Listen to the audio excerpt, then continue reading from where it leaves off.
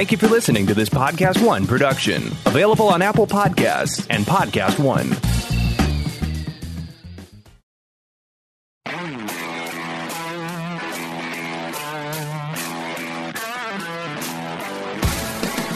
This is No Excuses with John Taffer. I'm John Taffer, best-selling author, bar rescue guru, and soon your new best friend.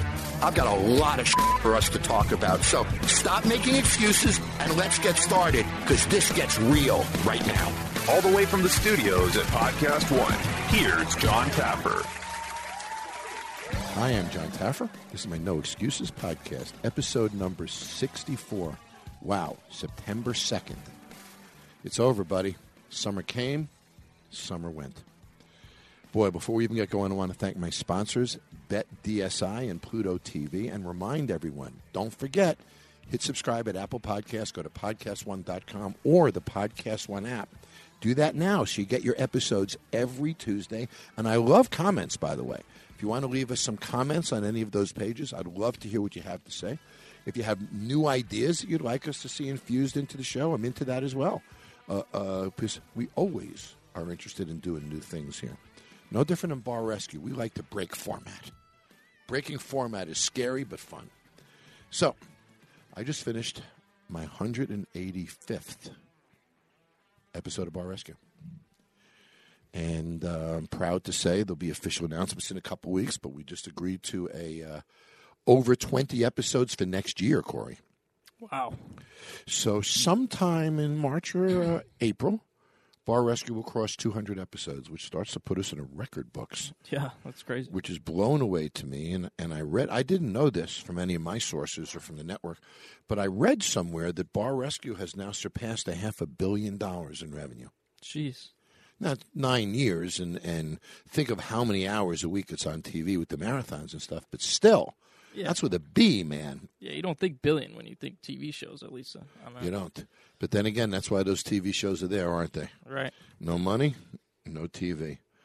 Okay, there's some good ones here. But before we even get going into this show, because I've got a great show, I have a friend of mine, Art Sutley, here today, who's the editor of Bar Business Magazine. So we're going to talk about everything going on in the bar business, all sorts of trends and all of that today. But before we get going, I have to recognize our governmental acts. And the fact that in a busy day of managing our government, fixing our health care, managing our infrastructure, managing military and defense systems, geopolitical interrelationships, our government still found the time to make today National Blueberry Popsicle Day. Now, when was the last time you saw a blueberry popsicle? I don't think I ever have. I've never seen a blueberry popsicle. So right out of the gate, this is complete congressional BS. I'm not even sure I could find the blueberry popsicle. So they created a day for something nobody liked. Sounds like them, doesn't it? Yeah. That they didn't buy. Yeah. That wasn't successful. Right. But they went through this entire process. And interestingly, the same day, September 2nd, is National VJ Day. And, of course, Labor Day. So I find it interesting that Labor Day and Blueberry Popsicle Day share the same day. How about this? On September 3rd, it's U.S. Bowling League Day. Okay. And if you don't like that, you know what else it is on September 3rd? This one just blows me away. I just can't understand these things. National Another Look Unlimited Day. Yeah. Corey, whatever it is, buddy, you just got to take another look. I guess. And then another look again, because you got to look unlimited. I mean, who the hell even writes such a thing? September 4th, National Wildlife Day. National Newspaper Carrier Day. National Macadamia Nut Day. Well, somebody from Hawaii probably lobbied for that one. September 5th is National Cheese Pizza Day. You notice they didn't say sausage. Right. Just cheese pizza day. So they want us to have basic pizza. What they did is every pizza restaurant in America wants you to upgrade your pizza. Right, Corey? Yeah. So they want you to put pepperoni on there, correct? Correct. Yeah. Do they want you to put meatballs on there? You know what they should do is just change it to El Presidente Day. So they should probably do something like that. But I just want to raise this point. Every pizza place in the world wants you to put a lot of toppings on your pizza to get the price up, right, Corey? Right. So they want you to order peppers, right? Yeah. Meatballs, Oh, yeah.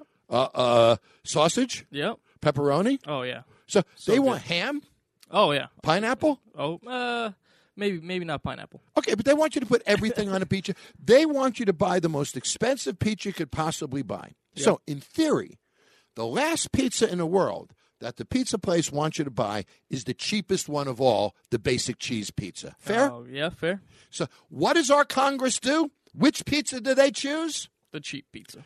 The cheapest pizza. So, if everybody in America ordered a basic cheese pizza today, rather than putting all the toppings on them that they would want, we would experience a revenue crash in the pizza business because of this act of Congress. I know I'm being a freaking nutcase here, but there is a logic to what I'm saying. Yeah. So you cannot upgrade your pizza this week. Dang it. National Tailgating Day is the first Saturday in September. World Beard Day is the first Saturday in September. So World Beard Day is an international collaboration. That wasn't just a national day. That was so important that the entire world got involved in that. National Pet Memorial Day, National Hug Your Hound Day, and we wind it up with National Grandparents' Day, Sunday of this weekend. Oh. Those are our governmental inspirations for the week. So, when we take a look at what's really going on in the bar business, and look, this is my world, guys. I live in this world. Beer is way down in sales. The beer industry is getting killed right now. There's probably only 2 brands in America of beer, other than small, tiny little ones that if they increase their sales by 100 cases, it's an increase. But regarding large national brands, there's only 2 brands of beer that will have growth in sales this year, and both of them are Mexican. So virtually every domestic and every other national beer brand is suffering a really significant decline in sales this year. In some cases, it'll be 5, 6, 7, 8%. So the beer industry is in crisis. The spirits industry, on the other hand, Corey, is starting to come around. Yeah. And premium spirits are doing well.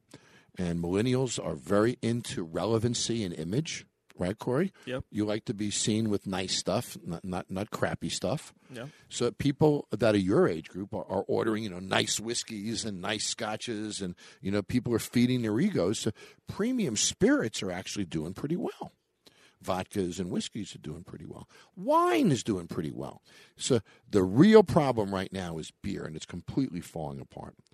And then we take a look at how priorities are changing in the nightclub business. For example, 64% of Americans will leave a bar or club if it's too crowded. I can agree with that. But, Corey, years ago, that wasn't the case. You went to the clubs that were too crowded. Right, yeah, I can see that. But today, people have negative thoughts. They think about fires, right? They think about terrorism. They think about where are the emergency exits. When we went to nightclubs and when we were young, there was none of those thoughts.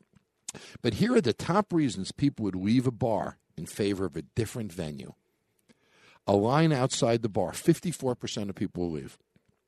Music that's too loud, 50% of people would leave. 10 minutes or more, wait for a drink, 39% of people would leave. No food on the menu, 34% of people would leave. It's interesting to read this stuff in an article because I've been saying this on Bar Rescue for 10 years.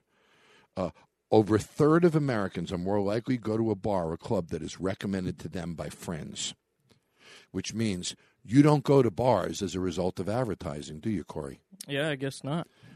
Think about it. And think of traveling. You travel to another city. You land in, let's say, Miami, Corey. Okay. You don't know where you're going to go tonight.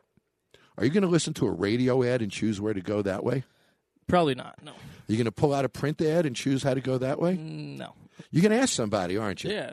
So if you check into the hotel and the guy behind the desk is your age and he looks pretty cool, you could ask him, hey, where's a great place to go tonight? My point is this. Word of mouth is everything. And the statistics show 32% are more likely to choose a bar or club that have already been to over a new venue. And I preach these things. If frequency, getting a customer to come more often is what's critical. There's only 3 things in marketing, folks. No matter what business you're in, there's only 3 elements to marketing. 1, getting new customers. 2, getting them to come more often, frequency. And 3, getting them to spend more. That's all we got. I need more new customers. I need them to come more often, and I need them to spend more. That's what we do for a living. So when you think about the fact that 32% of people would rather go to a venue they've already been to, whammo. That's why we push frequency. When an experience is great, really great, people come back. Your greatest asset happens within the four walls of your business. And if within the four walls of your business, or your life as a matter of fact, if you can't do a great job within the four walls of it, there's not a venue, a media plan, a marketing partner, or anyone that can make you successful outside of those four walls. It's got to happen from within. 25% of Americans have more fun at venues that combine activity with food and drink rather than traditional values. Here are the activities that appeal in today's consumer environment. Live performance is like a concert or a comedy show. 30% of people react to that. Movies, I was shocked by this, 15%. Arcade games, like a Dave & Buster's, 9%. Bowling, even 7%. 25% of Americans think that entertainment venues are a great date spot. Now, why go to a nightclub? If you can take a girl out tonight, Corey, you want to talk to her a little bit, right? Yeah, of course. You want to connect. It's pretty hard to do in a loud nightclub with that thump going, right? Yeah, it's the worst. You're screaming in each other's ears. You can say things back and forth, but you're not going to get into a deep conversation that way. Right. So you're not going to leave best friends after 3 hours in the thumping venue. 1 in 3, 34%, would choose an entertainment venue for a birthday party. So people are reacting to not only entertainment versus not entertainment. Entertainment means a lower energy level. Still fun, still upbeat, but it's not thumping. It's not the high energy level of a dance nightclub. So 49% have chosen an entertainment venue for a regular night out with friends, showing the increasingly important role of entertainment in a consumer marketplace. So here's the last point, and this is really important for any of us, and I've said this for years. The success of any business comes from its backyard. With the growing popularity of eating and dining and combining it into one experience, what are the main reasons that people go out? 27%, proximity to their home. 14%, activities other than drinking. 12%, a cocktail menu. It almost proves out all the stuff I've been saying on Bar Rescue for years. And this was commissioned by a third-party research organization. 1,248 individuals took part in this, and it was done by YouGov PLC, who is a research firm. And, you know, nightclub and bar statistics are powerful because they determine which way the industry goes, but they're also indicative of life, right? Big box nightclubs all over the world are closing. England, Europe, United States, those big cold venues are shutting down everywhere in favor of smaller, more intimate, warmer kind of venues. But don't you think, Corey, that's sort of the way life is coming? Yeah. You know, aren't you more into a smaller, more intimate situation than big, totally. crazy? So bars really track with life, and a lot of people don't know this. The second public building ever built in America was a bar. The first was a church. We had no city halls or hotel meeting rooms or community centers then. All business, marriages, everything happened in those bars. They were called pubs back then. And I've always said that bars and pubs are the heartbeat, the fiber, the soul of America. That's where all of the great political ideas, discussions, it all comes out from socialization, humanization, people interacting with each other. And those are the things that happens in a bar. And the authority in the bar space is Bar Business Magazine. And the editor of Bar Business Magazine is a good friend of mine, Art Sutley. And we've worked together for many years. And I wanted Art to come in, not only to tell his story, but to talk about what is really going on in the bar business, because there's some massive changes going on. And they're going to affect all of our, not business activities if we're not in the bar business, but it does affect all of our lifestyles and the fiber of everything going on around us. I'll be right back with In the Dark.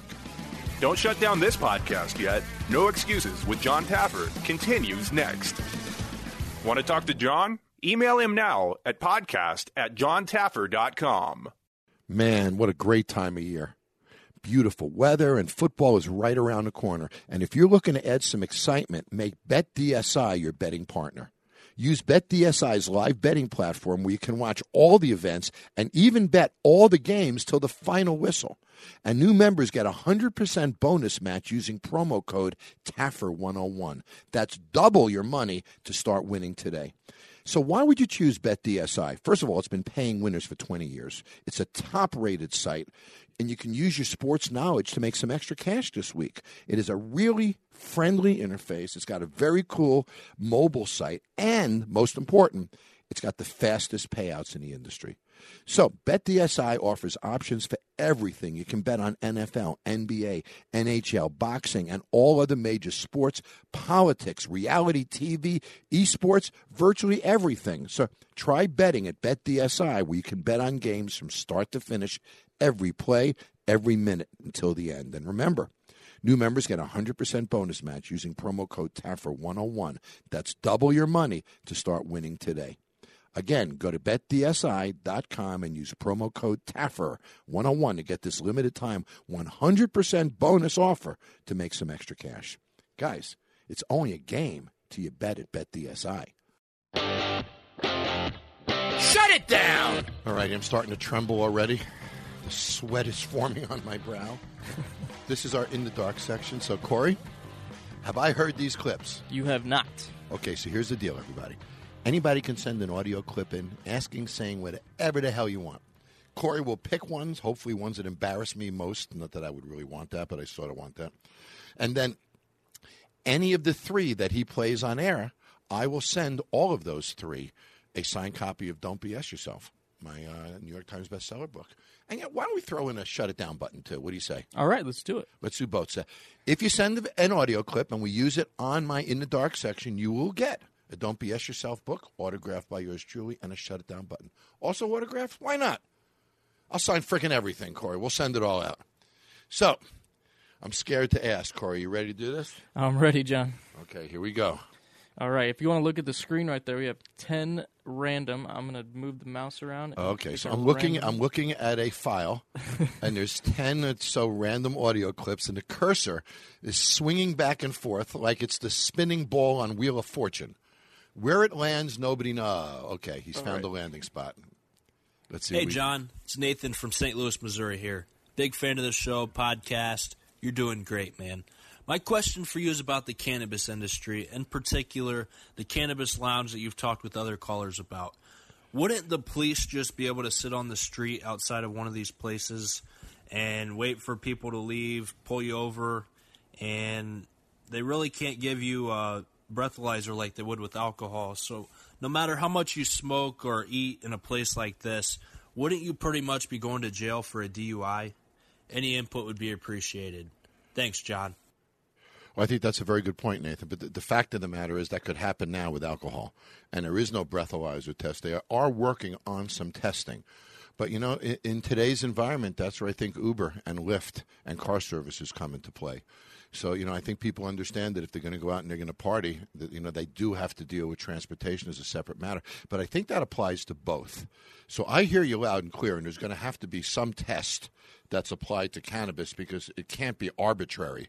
You're going to get arrested and the next guy's not because they assume that you're high or there's an odor on your breath or whatever. Drinking and cannabis are similar in that you can do both in a moderate or small amount and drive just fine. So the point of the matter is at what level, now we know we have blood alcohol levels for alcohol. We have measurements that states, in essence, ratify, whether it's 0.08 or 0.10 or whatever a state uses to ratify or absolute zero. There is a defined measurement. So for cannabis to be regulated properly, there has to be a defined measurement. None of us wants somebody so stoned out of his mind that he doesn't know where the hell he is driving on the road. Nobody wants that. So what is the measurement and where does that apply? And like blood alcohol level, it adjusts for people's size of their body, how much they've consumed, the time period that they consumed it over. So I'm with you, Nathan. I think that they need to get these sciences together. But in the interim, I think if somebody opened a cannabis lounge in any city right now, I think it would be packed. And I think that people would be Ubering back and forth just to get there, and then they'd probably stand on line once they were there. Good call. Next. Hello, my name is Cecilia Gutierrez. I am the owner of Pixie's Closet in Denver, Colorado. We are a mobile boutique offering upcycle clothing, vintage clothing, and modern thrift. My questions for John are, how would you describe the biggest challenges facing your own customers? Customers are all looking for something. There's got to be a payback. So if they're going to give you money, you have to give me one of two things. Either you have to give me relevancy or you have to give me value. You have to give me one of those two things. If you can give me both of them, then that's really cool. So, when I talk to friends like who own hotels here in Las Vegas, some of them have very expensive hotels. Their view is that they don't have to lower rates. People buy relevancy, and when you buy relevancy, you'll spend more for it. In other environments, people sell value. The trick is to connect the two. If I can get something from your company that has great value and gives me great relevancy, it's from a designer, it's particularly beautiful, obviously it adds class or it gives me presence, makes me look beautiful. If you can give me that type of relevancy along with value, you've got a formula for success. If you're in a thrift clothing business where you're selling secondhand clothing, you have that very opportunity because people can buy very high-quality designer goods from you at value prices. So I think you have to focus on selling both of those things so that people understand they're not getting just one, they're getting both. Is there any recommendations that you can suggest in attracting more customers? Attracting new customers is the first step of any new business. There's 3 steps. Attracting new customers, creating more frequency from the customers that you have is the second step. And the third step is getting the customers that you have walking in to spend more. So new customers is a whole issue of visibility and relevancy again. If people don't see you, they can't find you. Now, if you're in a mobile business, I'm assuming you have some type of a truck or you're going to fairs, you're going to shows. The color of the vehicle is critical. The branding on the vehicle is critical. The fact that there's an easy message that I can find, go to abc.com, go to jj.com. There has to be constant branding to create visibility. The visibility that you create has to create importance. Because when I drive down the street, there are certain billboards and signs and things that I notice because they're more colorful, they attract my eye, or they seem more important. And you look at what you think is more important. You don't look at what you think is less important. So you want to brand your vehicles, brand everything that you possibly can. Make sure that the branding shows importance, has an easy identification, work on building a social following, because if you're in a mobile business, people have to know where you are. And that's no different than a food truck telling people where they are each day. Hey there, Mr. John Taffer, a.k.a. Bar Rescue Guru, a.k.a. speaker for my church on Sunday, because Bar Rescue is my church that I attend every Sunday, and I've converted everybody that I know. This is Crystal from Tooele, Utah, and I just had a question for you. Is there anywhere to access all your wonderful cocktail recipes from your mixologists on all your episodes? They always look so good, and I want to always try them, but sometimes they go away on the screen too fast, or I always forget, or something like that. So I was just wondering if there is anywhere that I could go to look up all those recipes that have been on all your episodes. That would be great. Well, I guess that's all. Thanks for doing what you do. Have a good day. Bye. Wow. So Diageo used to run it on their website. They ran all the recipes. I know that Spike did before we became Paramount. And I know that we used to run them on another website. But, Corey, I'm not sure if we're running them on those sites anymore. They're on johntaffer.com. They are? Oh, I didn't even know that. Yeah. See, there we go. Guess what, folks? They're on johntaffer.com. So are all of them there, Corey? I don't know if all of them are there. There's a good majority. I know Paramount sends them over every now and then. Okay, so maybe that's something we can follow up. We'll give people an update next week. Let's go check to make sure they're updated, and we'll let everybody know how many are there and they're updated, and we'll post a link to that page on our website on our podcast post.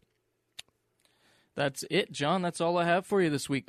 Oh, I got off easy, buddy. Nobody called me an ass. Nobody insulted me. Nobody challenged what I'm wearing or what I'm doing or what I'm saying. So I think I skated through pretty easily. We got to give away 3 books. Yeah. So I wish people would send me the audio clips that would sort of not embarrass me, but challenge me a little. Who doesn't like what something about Bar Rescue? Who wants to call it fake? Who wants to challenge those kind of things? I'd love to talk to you. I'll not only talk to you, I'll send you an autographed copy of Don't BS Yourself. But that's In the Dark for this week. And with that, I'll be right back with Art Sutley. Don't shut down this podcast yet. No Excuses with John Taffer continues next.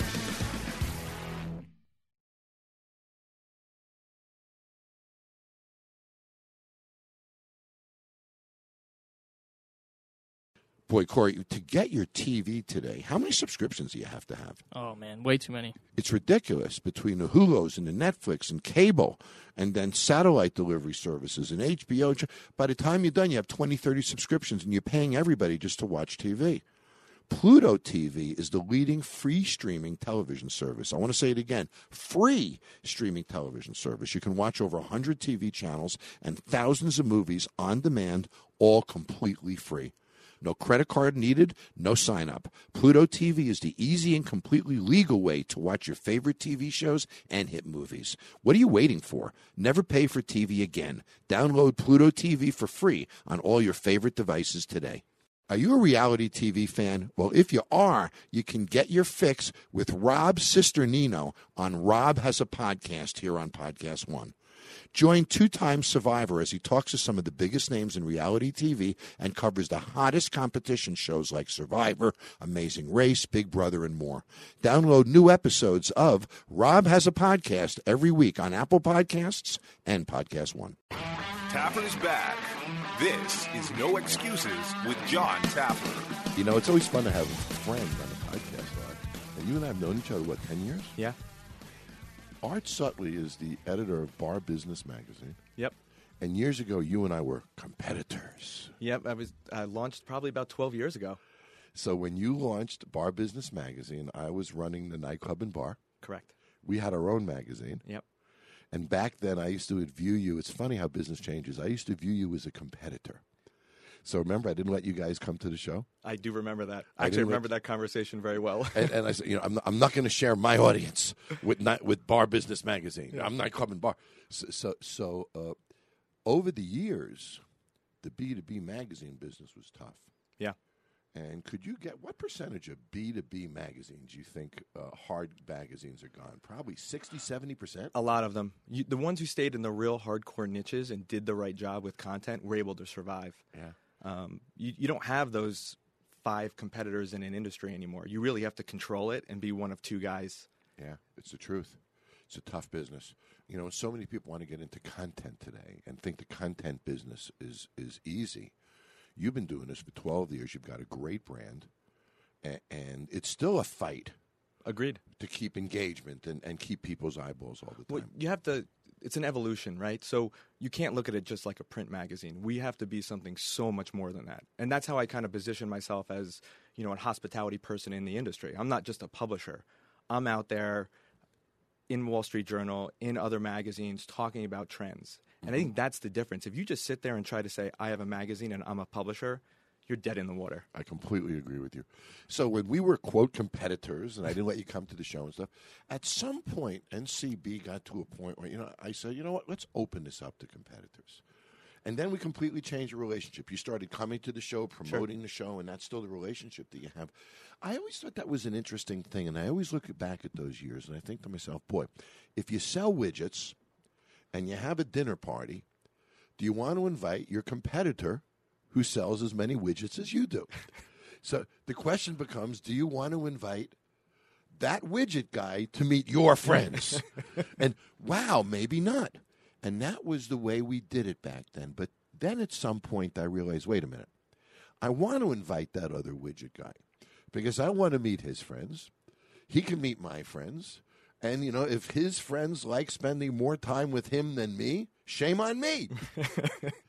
And things started to change. Yeah, I remember that call very, very well. Yeah. And I was surprised. They said, John Taffer wants to talk to you. I'm like, what did I do now?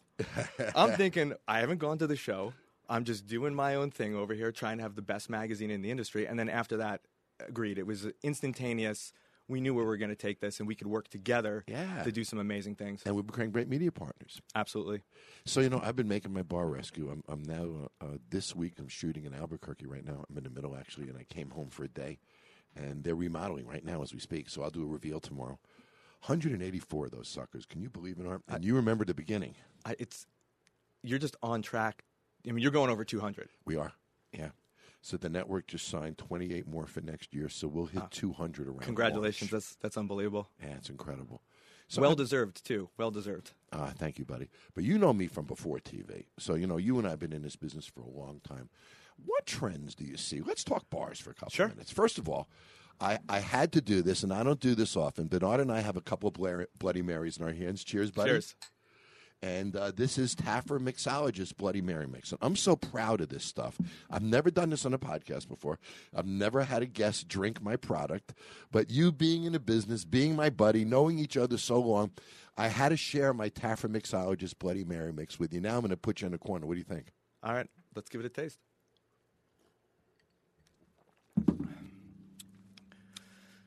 It's good. I like that back end spice a little bit. This is a smart product. Thank you, buddy.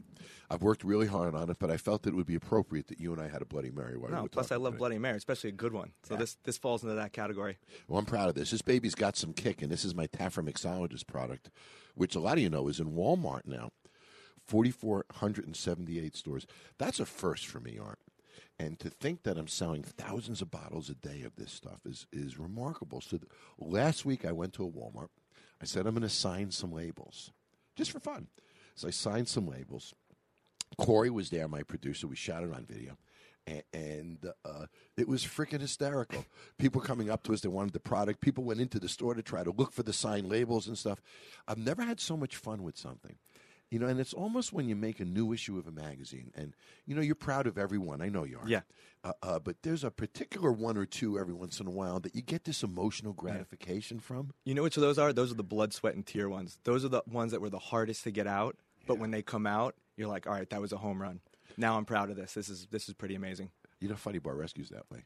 The greatest episodes are the most unpleasant to do. Yeah. Well, the one you put me on was pretty wild, too. Yeah. You were there.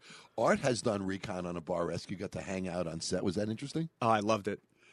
It was interesting to see because we've talked about it before. Yeah. And I did visit a set a few years back, which was in Portland. Lisa Marie was the bartender. I was just showing up that for the rock bar. Yes, it was just the reveal, and it was really funny. I was just sitting at the bar and going through the drinks, and no one's really supposed. You're doing your thing. No one's supposed to really interact with you except the staff.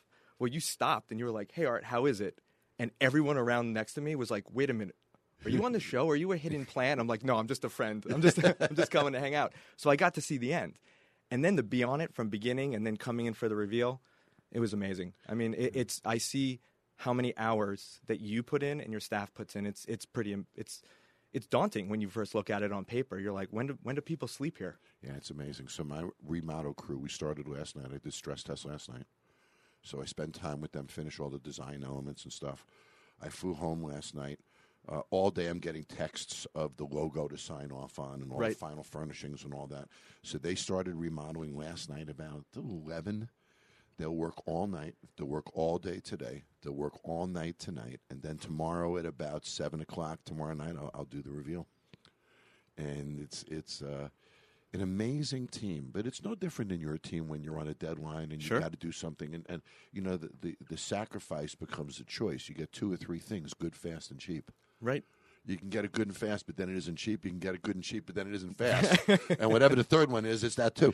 But your business is that way too. You can't rush good content. No, and in between trade shows, I'm doing 22 trade shows a year where I'm either speaking at, appearing at, having the magazine at, but I'm at all of them, and that's part of the contract with these associations. So I'm doing that traveling while running a magazine, while also, meeting with bar owner and operators after hours that are close friends that are asking me questions about the industry. So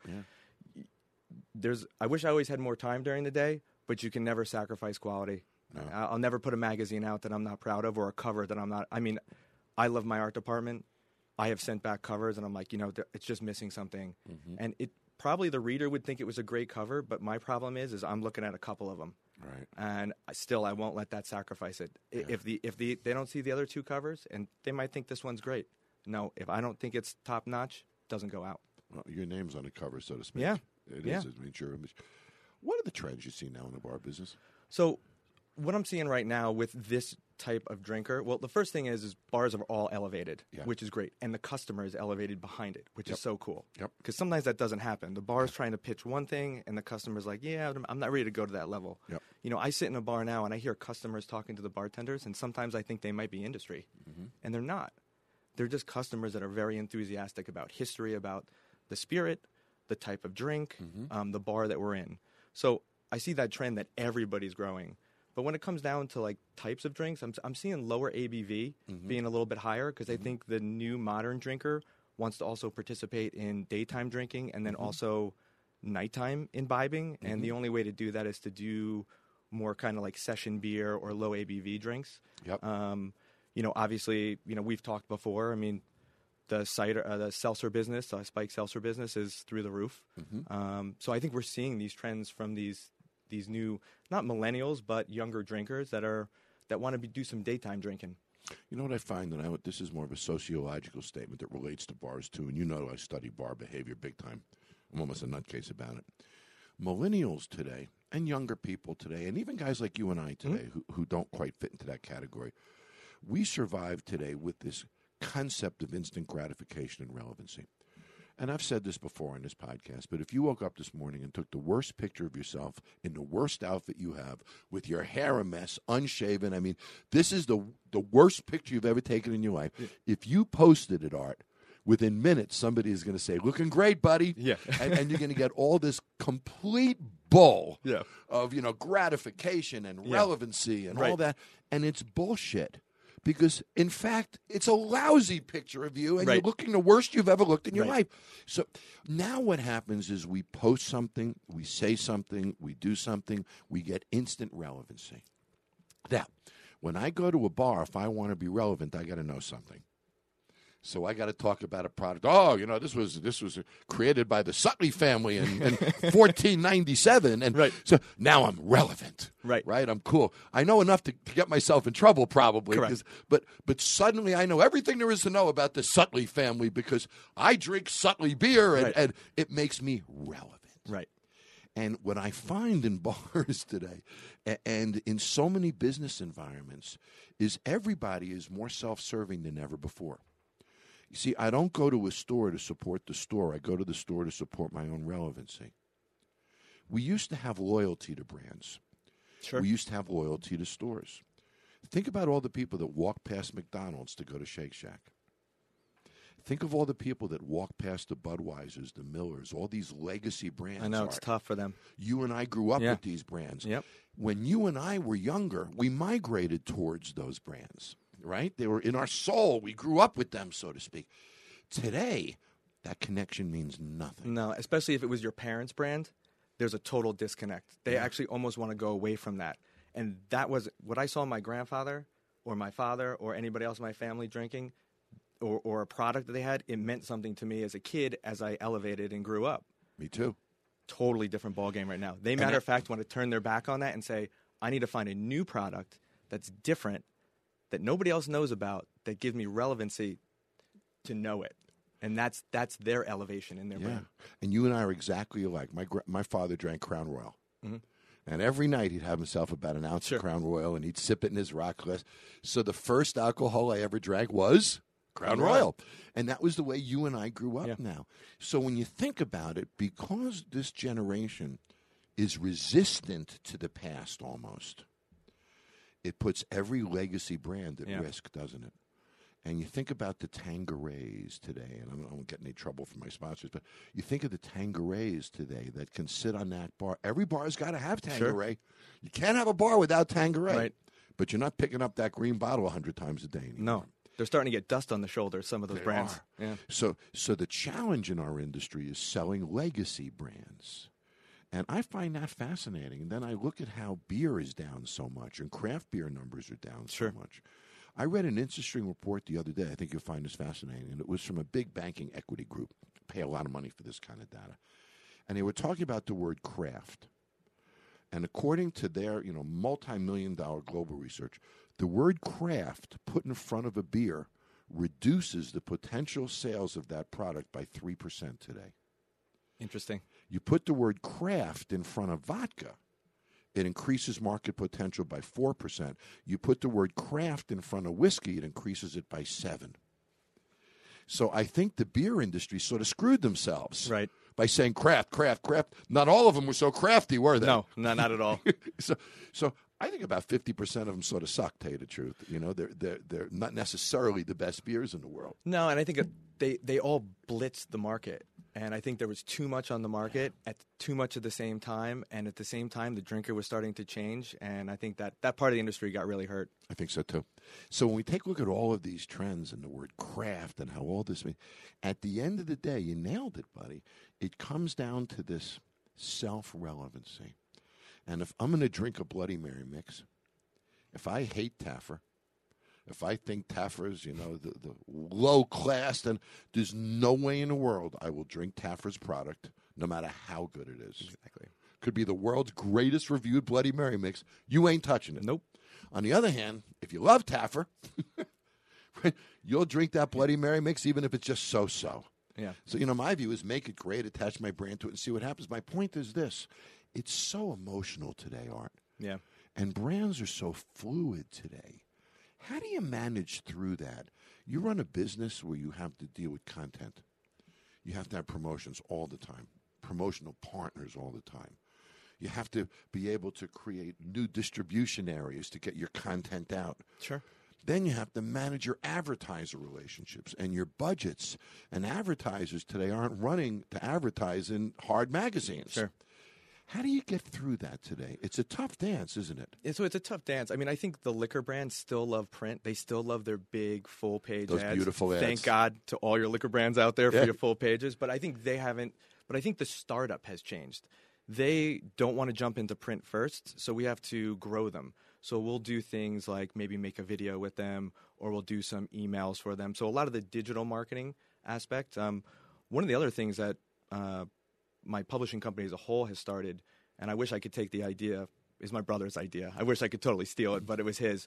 We're doing circulation calls. We're signing people up for the magazine. If we don't hear from you in a year, we got to call you. Right. We just don't keep you on the list. Yep. So during that call, we're now having sponsors come in and sponsor 4 questions after they finish signing up for the magazine. And we're starting to give them industry data back. What type of bar do they have?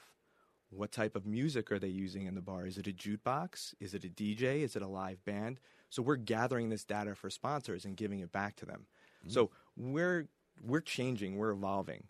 The full page ad and the ads in the magazine, they're there. And because I go to so many trade shows, they're a must. But you have to have these introductory products because print is expensive. Sure the heck is. But and also with digital, you know your results, you know your click-throughs. Correct. It's easy to monitor. But, you know, I used to find when I ran magazines, you do a print ad. You know, when you get the ad printed, they like the ad. Whew, done. Now with digital, how many clicks did they get? How many did they get this week? It's like the pressure's on. Yeah. We've got to deliver now. Yeah, and sometimes there's no rhyme or reason why an ad just didn't perform. It could have just been that day. I mean, they have a great product, and their results are maybe 25% different than a guy who sent it out 3 Tuesdays before that. Yeah. And it could be their message. It could have been their subject line. So there's so many more variables on the digital front.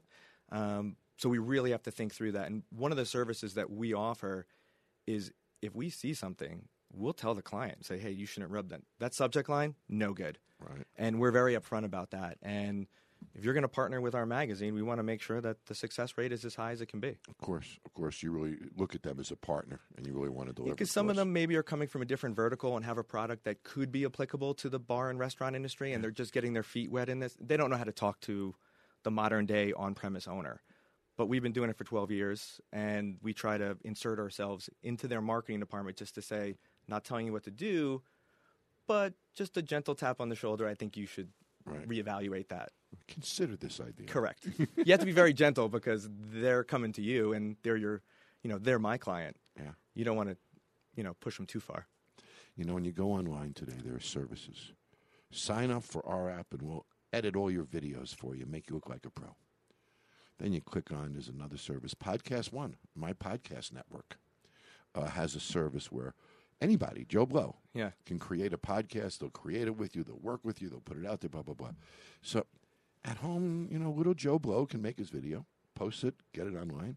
Little Joe Blow can do his little podcast, right, and produce it and edit it and get it online.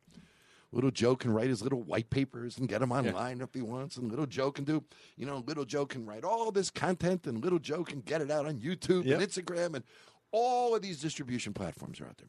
When you and I started in this business, there were no distribution platforms. It was just content, and how the hell do we get anybody to read Correct. it? When you think about today's world of content, massive amounts of content out there, some not worthy of a second of our time. No. Some fake news. Yes, a lot. Yeah, fake news. A lot of fake stuff too. Right. People acting like they're not. People's Facebook pictures are really not their persona at all. I actually have a story about that. Have you heard of this company that you can hire as a male or female that they'll put you on a private jet? It's parked. They'll put you in expensive cars, and you get all these pictures in different outfits for your Instagram. So you can make your Instagram look a little bit more out there than it truly is. And that's mind-blowing to me because that's straight up not even being you. That's you fake cultivating an audience. That's like the guy on Match.com who puts a picture of himself 30 years ago. What happens when you go out for the date? I mean, what the hell do you say then? I mean, how do you even respond to that surprise? That's incredible. So all I got to do is reposition my Facebook page, hire the right guy, makes me a soccer pro, and suddenly I get a university scholarship.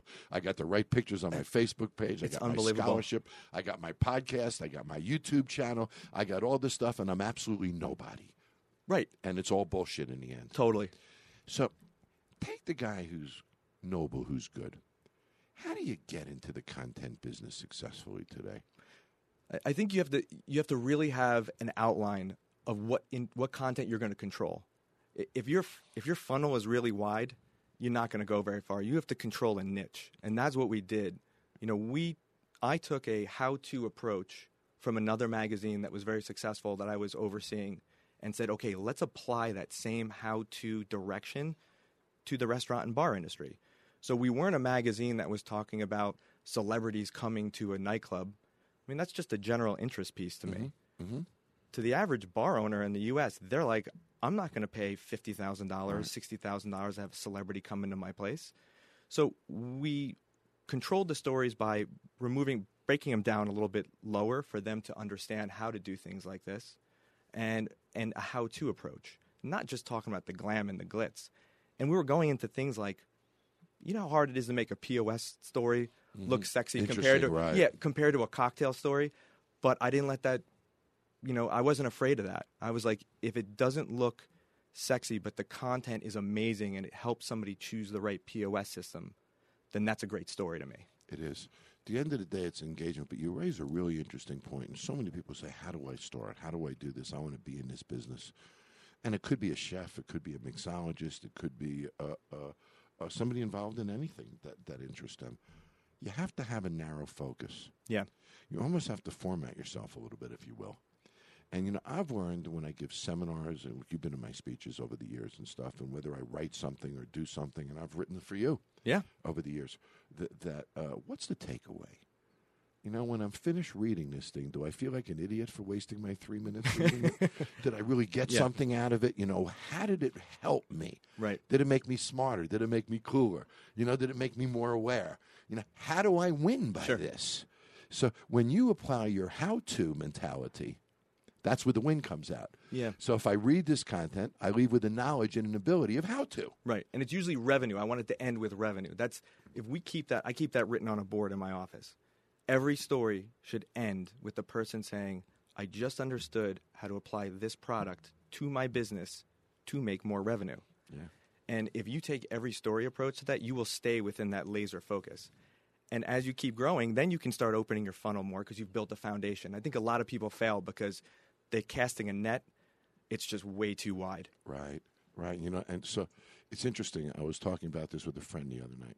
Sequential programming is what we are in the business of. Meaning, the programming of the content that I read of yours this week better inspire me to read more next week. Correct. Or we're screwed. So it's sequential. Whether it's sequential in podcasts, I need you each week. Sequential in TV, I need you each week. Sequential in a product purchase, I want you to buy it every week. Or sequential in your magazine, I want you to make sure that you not only get it every month, but you read it every month, and it doesn't sit on your desk because that doesn't serve anybody well. So Sequential programming or content needs to be predictable, meaning I know there's going to be a benefit for me if I come back next week, but yet it's got to be individual and unique. So the challenge for sequential programming for all of us is how do I make something that's predictable next week but different? Right. And they conflict with each other. If it's too different, then as you say, Art, it's all over the place. There's no predictability. You're not coming back. It's a mess. Right. If it's too predictable, it's boring as hell. You've heard this before. Right. You're not coming back. And they pass over you. So how do I make it predictably new? Yeah, and I think it's a rotation of topics that we put in there. So I never wanted just to be a cocktail magazine. I also didn't want to be a magazine that had 50 things in it. But I always said if we can get a rotation of 10 topics in an issue, there's always something in there for one of my readers. Maybe he's not looking at doing his cocktail list right now, but maybe he's looking at furniture. So I better have something that's interior design related in there. Mm-hmm. So it was really harnessing that and having to revisit these stories and really put a different spin on it each time. And that's really hunkering down and knowing what the trends are. Mm. If you know the trends, then we can, listen, we've talked about furniture, POS, and we've been talking about this stuff for 5 years. The industry's elevating, but we always have to present the information differently. And when there's something new in there, make sure it's in there. Because once it looks like a redo story, or somebody just, phones in and it looks like a story that was penned and it was like, oh, I kind of read something like that from those guys 2 years ago. That's it. That reader is gone. I think that we're entering a world of curated content, meaning that, I envision that at a period of time from now, I'm going to be able to go to a site like yours, Bar Business, and I'll be able to say, these are the things that interest me. I'm interested in blue wallpaper. I'm interested in country music. I'm interested in table bases that don't wob, and I can click the 8 or 10 things that I'm interested in. And then the only times I'll ever hear from you during the next year is as it relates to those specific things. Is that a direction that you guys see yourselves going in? Yeah, and we've started that. We've started breaking everything down by how-to, by furniture, technology. And now we're slowly starting to build those out. So we're kind of going in that direction where we were talking about, where now somebody can come and say, I only want to just read right now about interior design and furniture. And that's it. And they go to one category on my website, and every story that we've ever written is right there. Every press release, every company that's ever run something in our publication is right at their, click of the mouse. So I think you're right. I think that's where it is going. People want to curate and make their own personal experience when it comes to digesting information. And getting their own curated content, if you will. I think that's going to change the world, and here's why. Let's go back to widgets. Mm-hmm. Let's say that your magazine has a key client selling widgets. So when I went to your website or your e-subscription services, I clicked on widgets. Mm-hmm. But I also went to 12 other magazine sites and clicked on widgets there too. And then I went to online retail companies and I clicked on just widgets there too. So now when I wake up in the morning and I turn on my computer, I've got every price from every widget all over the country. So now what happens is your widget has been diluted by everybody else who's got widgets. Right. So now what happens is we create this inherent competitive environment that now whenever I pull up widget, I'm going to see 10. I'm going to see the cheapest, the best, the different colors. I'm going to see all the different things. So now I think what happens is this concept of curated content, and this is where I get scared of companies, publishing companies, is when they start to curate their content on their own, then they don't need us. And that's what I worry about. Right. And what I see, and I'm going to ask you what your comments are on this. So what I see happening is I see companies like Anheuser-Busch wanting a direct relationship with the consumer. They want them signing up to their sites, interacting on their social media, and they don't want publishers to be the intermediaries anymore. They don't want publishers to have those lists. So every one of these companies is investing dollars now in direct relationships. How do you as a publisher overcome those kind of trends? Well, I think when you look at that, I think every consumer wants to know, we're a third party, right? We're an independent. So when we're talking about a product, we vetted it. Our editors have talked about it. They've presented stories to me. So I think when you're going direct to a company, they can give you whatever content they want direct from the company. But who at what company would say that they're not the best or this isn't the best product? So I think you always need the media there in between, almost as a stamp of approval to present products, because we're really a third-party individual who has no vested interest in that company, but we're presenting it in the right way to the consumer. So when we do things like that, and I know from writing the magazine myself, I get an ad from a major vodka producer. He says to me, John, I'm going to buy an annual contract with you. I'm going to do 12 ads, 2-page ads, back cover, blah, blah, blah. Man, I'm salivating. It's a heck of a contract. But, John, I need an article or two on vodka. That's probably going to happen. Oh, it happens all the time. We know that. All the time. And, of course, that's the other thing that most publishers will tell you never happens. So now we write an article. Well, they're straight up lying. Of course they're straight up lying. So now we write a nice series on vodka. And you, as a good guy and an honest guy, make it a fair article. It's not all about that vodka. Mm-hmm. It's about older vodkas, younger vodkas, imported vodkas. So you create enough editorial substance so that it's a fair article about vodka. Exactly. But you won't not mention a competitive vodka, and you have to do it in an equitable way. But at the end of the day, I wonder, if we didn't write that article, would that advertiser have advertised? Well, so I think you have to. So we always have 3 people in a minimum of 3 people in every article. Because if you do one just on one company, everyone looks at that and said, "Whoa, that might be sponsored content." Yep. And if there is sponsored content, we make sure we always have it partnered content, sponsored. I have walked away early in my career for some really big contracts. That was the beginning of bar business, and it was scary then because I wanted that contract, and I said no. They wanted to be on the cover, and they wanted a feature story, and they wanted all this stuff. And it's a major, I'm not going to mention the brand, but it's a major, major, major, major brewer. But you'll destroy your magazine if you do that because all your credibility is gone. So here's my point. Remember Joe Blow, who was making his podcast? Little Joe now makes a vodka. He's got a few dollars. He makes his vodka. It's a damn good vodka. Wins a couple of gold medals in California and stuff. Right, he's got a nice bottle, a nice label. He's got a really good vodka. He doesn't have the money for that back page ad with you. So now you come to write your article, and I'm not beating on you, buddy. I'm just talking about No. Now you got to write your article. Yeah. You pick 3 vodkas for that article. Generally, no magazine is going to pick 3 vodkas that wouldn't potentially advertise because you got an opportunity to build a relationship with those 3 brands now. So Little Joe's vodka never makes that article. Yeah, I hate hearing that, and so does my staff. But if you look in our pages, it's crazy. We write about Little Joe's vodka, and I know you do. And it's so hard because you are giving up a relationship with somebody who you could actually get revenue now from. But I look at it as there's so many products in our industry that you and I have walked a trade show and said that's a damn good product, and it never made it because nobody gave that person a voice because somebody else blocked it with revenue. Like that's like the big guy blocking all the little guys. Yeah. So you got to do it sometimes. And I think that's where I've kind of won, when I go to these trade shows, I'm so approachable to people saying like, I want to present something to you. And they straight up tell me up front, they're like, I don't have a budget. And I'm like, whoa, I don't even know why we're talking about budget yet because you're supposed to present your product to me. I haven't even tasted it yet. Yeah.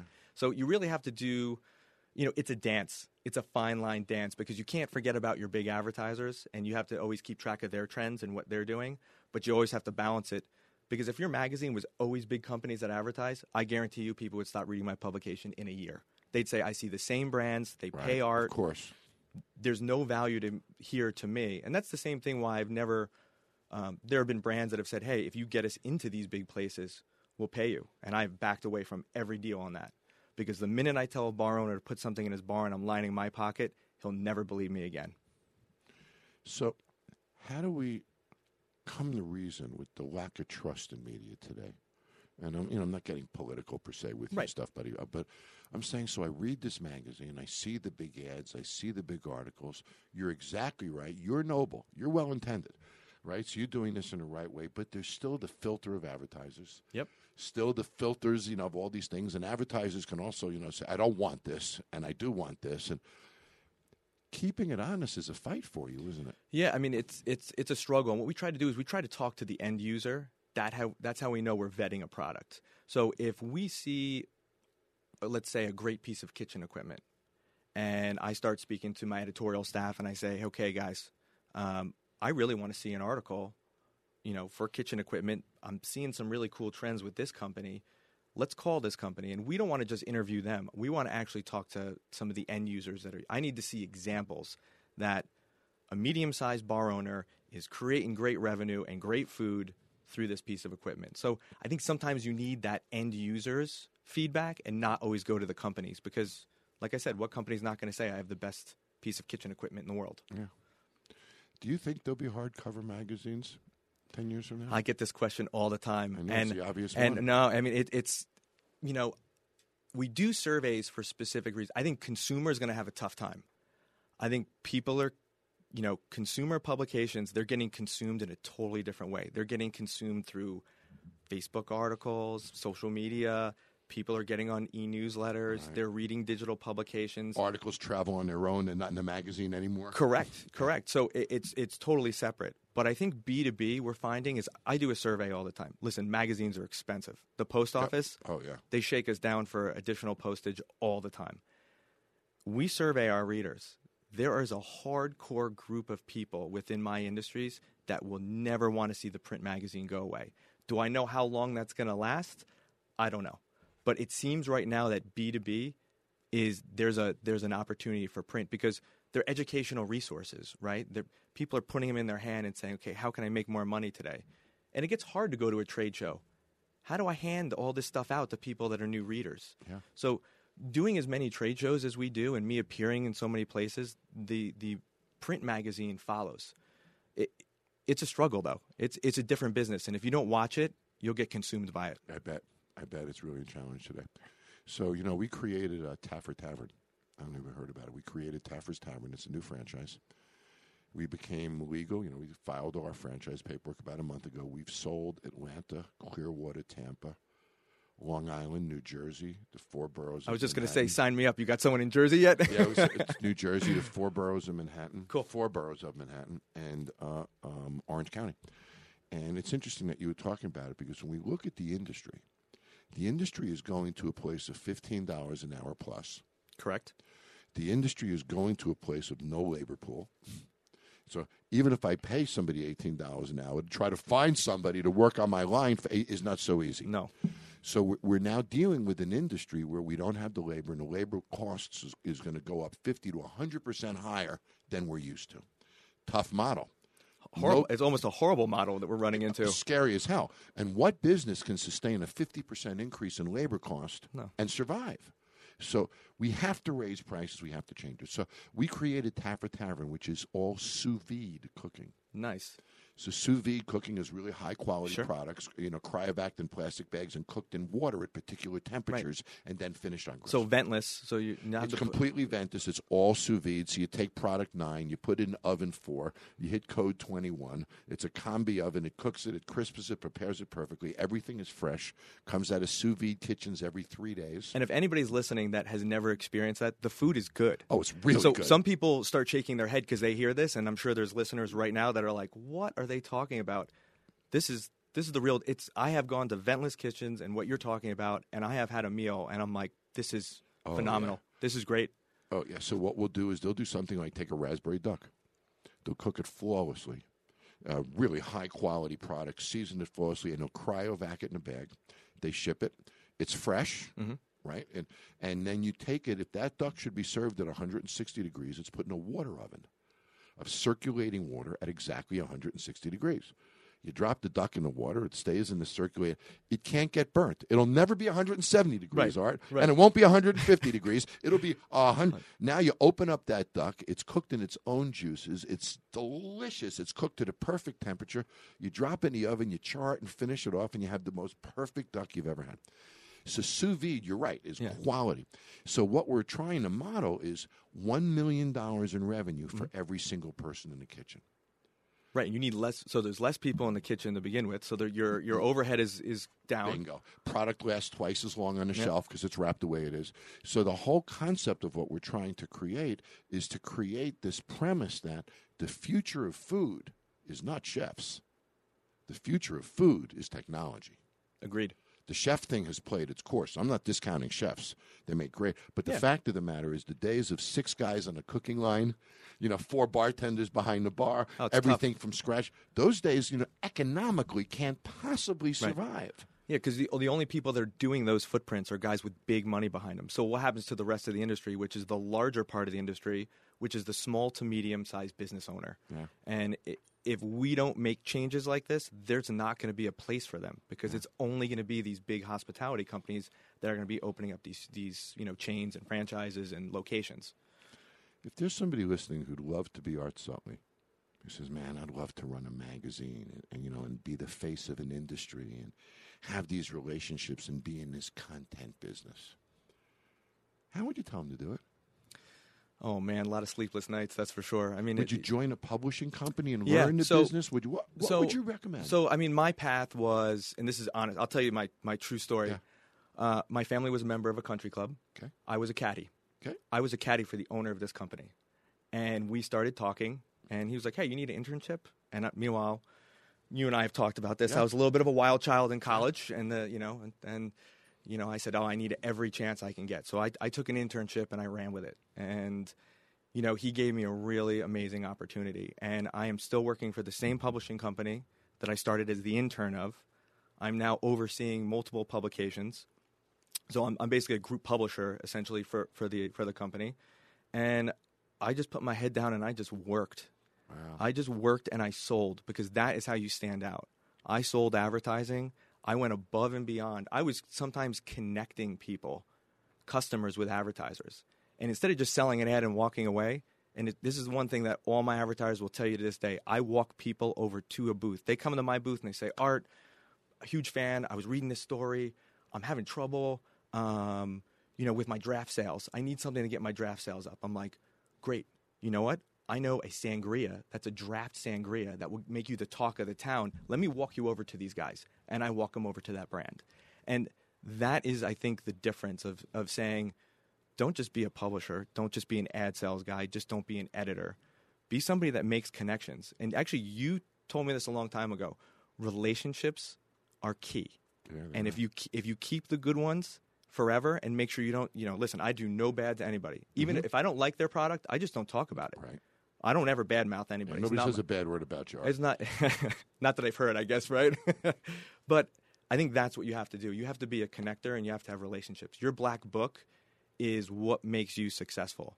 And I've tried to build a really great black book, and it's led me to do things that, John, going on Bar Rescue was from us knowing each other in the beginning to saying, oh my God, like now I'm doing recon on Bar Rescue, or getting a call from the Wall Street Journal and my publicist saying, hey, they want to talk to you about trends. That was crazy to me at first. I didn't see originally my path was be the best magazine that I could be. And during that time, I became better and a better relationship with all my, customers and things like that. And that's where it kind of led me down this amazing path. It's not easy in publishing. No, it isn't. And you got to take your knocks and walk away. What you did is you got yourself in the middle of the industry. Yep. And you helped with that. You helped with that a lot. Oh, thank you, buddy. But you did a great job with this. But I'll tell you, though, when you think about the future of bars, where do you think we're going? I think we're going in smaller bars, more neighborhood bars. I think the big mega bars are over. No, I don't see the big club thing. We're sitting here in Vegas, and it works here, right? Because people fly in here for that. But you're even here, it's not doing what it should. No, they're doing smaller footprints for sure. Absolutely. And they're doing higher price tables and things like that. And how many times can you see Tiesto, for Christ's sake? That's why people aren't paying the big money anymore for the big DJs. They've seen Tiesto. And listen, some of those tables are going for $25,000 minimum. Now, if you get a group of guys and you do that once, are you going to go do that again to go see the same DJ? Probably not. So and it's special. But when he's back every Friday, it isn't so special anymore. No, I know. So I see it going to more entertainment, personalized entertainment. Mm-hmm. And I was just last year, I was out at a club here, and everything came to my table. The signs and the guys with the light-up drummers came to my table. So it was more personalized entertainment. I wasn't looking at the DJ anymore. I was looking at what was happening right in front of me, and it was personalized. And this kind of feeds into what we talked about before about them wanting to feel relevant. Customers, 5,000 people were looking at my table. It's all about you at that moment. Correct. So I'm 39. Some people at my table were 25. They were like, they had their cameras out, and someone turned to me and were like, "You're not going to take any pictures of this?" And I said, "Man, I'm just numb to this now, you know." I'm glad you're having a great time, but that was relevant for them. They were taking pictures of themselves with this. Not saying it was my table or somebody else's table. They were there. That's all they cared about. What do you think happens to all these legacy brands?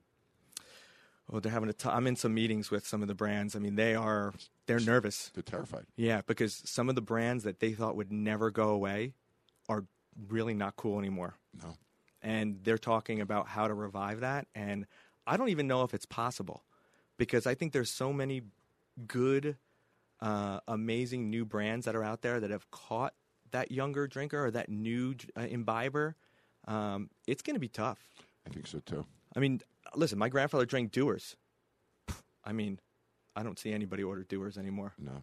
When I was young, Dewar's was an extremely popular scotch. Yeah. Do you remember the slogan of Dewar's? I can't remember. The scotch that never varies. Oh, yes. Right. You're right. It was the slogan of Dewar's. I guess those things don't matter much anymore. No, and I think the bigger, importers and distillers, they're looking at buying some of these brands to bring them into their portfolio because they got to balance it. Because right now they're sitting on a lot of products. You know what worries me? And this is a great note to end on, Art. When you think about people who have no respect for legacy brands, they then not have respect for legacy things. They then start to disrespect previous values, previous behaviors, previous interpretations of what going to work model was, of what a family model would be, of what, a relationship of a brother. Everything changes. Right. And I'm not sure that's bad or good, but what it does is it puts us in such uncharted waters in every way of our lives. Totally. Because the past doesn't mean as much as it used to. No. Do you find that unsettling? Because I do a little bit. Absolutely. I mean, I guess I'm in that. I guess with my family coming up and how close we are and the way I've been raised, that is completely uncharted territory for me. And, I'm learning it. I'm trying to, understand that. But, man, history to me is kind of what your foundations build on. And that gives you the look to the end of the tunnel. Now, if we look down the end of the tunnel, we really don't know what that light is. No, it's different. The truth. And I always say a bar is a snapshot of America. Right, the second public building ever built in America was a bar. The first was a church. There were no town halls or city halls or meeting rooms. Right, business was done in bars. Right. So bars are a snapshot of America. When you walk into a bar today, loyalty to product is different. Loyalty to all these things are different, and it becomes much more of a eclectic, type of a place, which I guess is what America's become. Yeah. Well, look at the front back bar nowadays. It's not the brands that you and I know. No. They're all in the back now. Yeah. And there's all of these new brands in the front because that's what people are pulling. So, in essence, what we're saying is history is really taking a back seat to today. Yeah. I'm not sure that's such a great thing, are you? No, it's scary to me. Yeah. Listen, buddy, it's been great to have you. Oh, my God, this has been a blast. You're a good friend. So if you haven't seen Bar Business Magazine, tell everybody where they can find the site. Tell people where they can find you. Yeah, so for social media, BarBizMag. And then for our website, barbizmag.com. If you're in the industry, it's a free subscription. If you're not in the industry and you just like news about what's going on, you can just read on our website. We have a digital magazine as well. All digital products. And you can follow Art Sutley as he travels around the country, going from convention to convention, pitching about the bar business. You're almost like the vagabond of the bar industry. I know. I need a Taffer time machine to get me around to each of these cities and make life a lot easier, Cheers, buddy. Great to have you. Thank you so much. Want to talk to John? Email him now at podcast@johntaffer.com. Well, it's always fun to have a friend on the podcast because when you hang with friends, you don't talk about things like this. Art's story is a great one, and what's going on in our environment today is exciting for us all. I say this a lot. I'm going to say it again now. If there's something you want to do, do it. Every day you wait, it's less likely that you're going to do it. Art Sutley came out of nowhere. Now he's the editor of Bar Business Magazine. He's an influencer in his industry. He has no college degree that says bar influencer on it. He just made it happen. Making it happen is what makes our lives happen. When we don't make it happen, our lives don't happen. Art made it happen. Well, that does it for this week, buddy. I am running to the plane. I am flying to Albuquerque. And I'm doing, I lost count, either 184 or 185th bar rescue this week. And when I finish that, I'll come back and I'll talk to you all next week. Take care.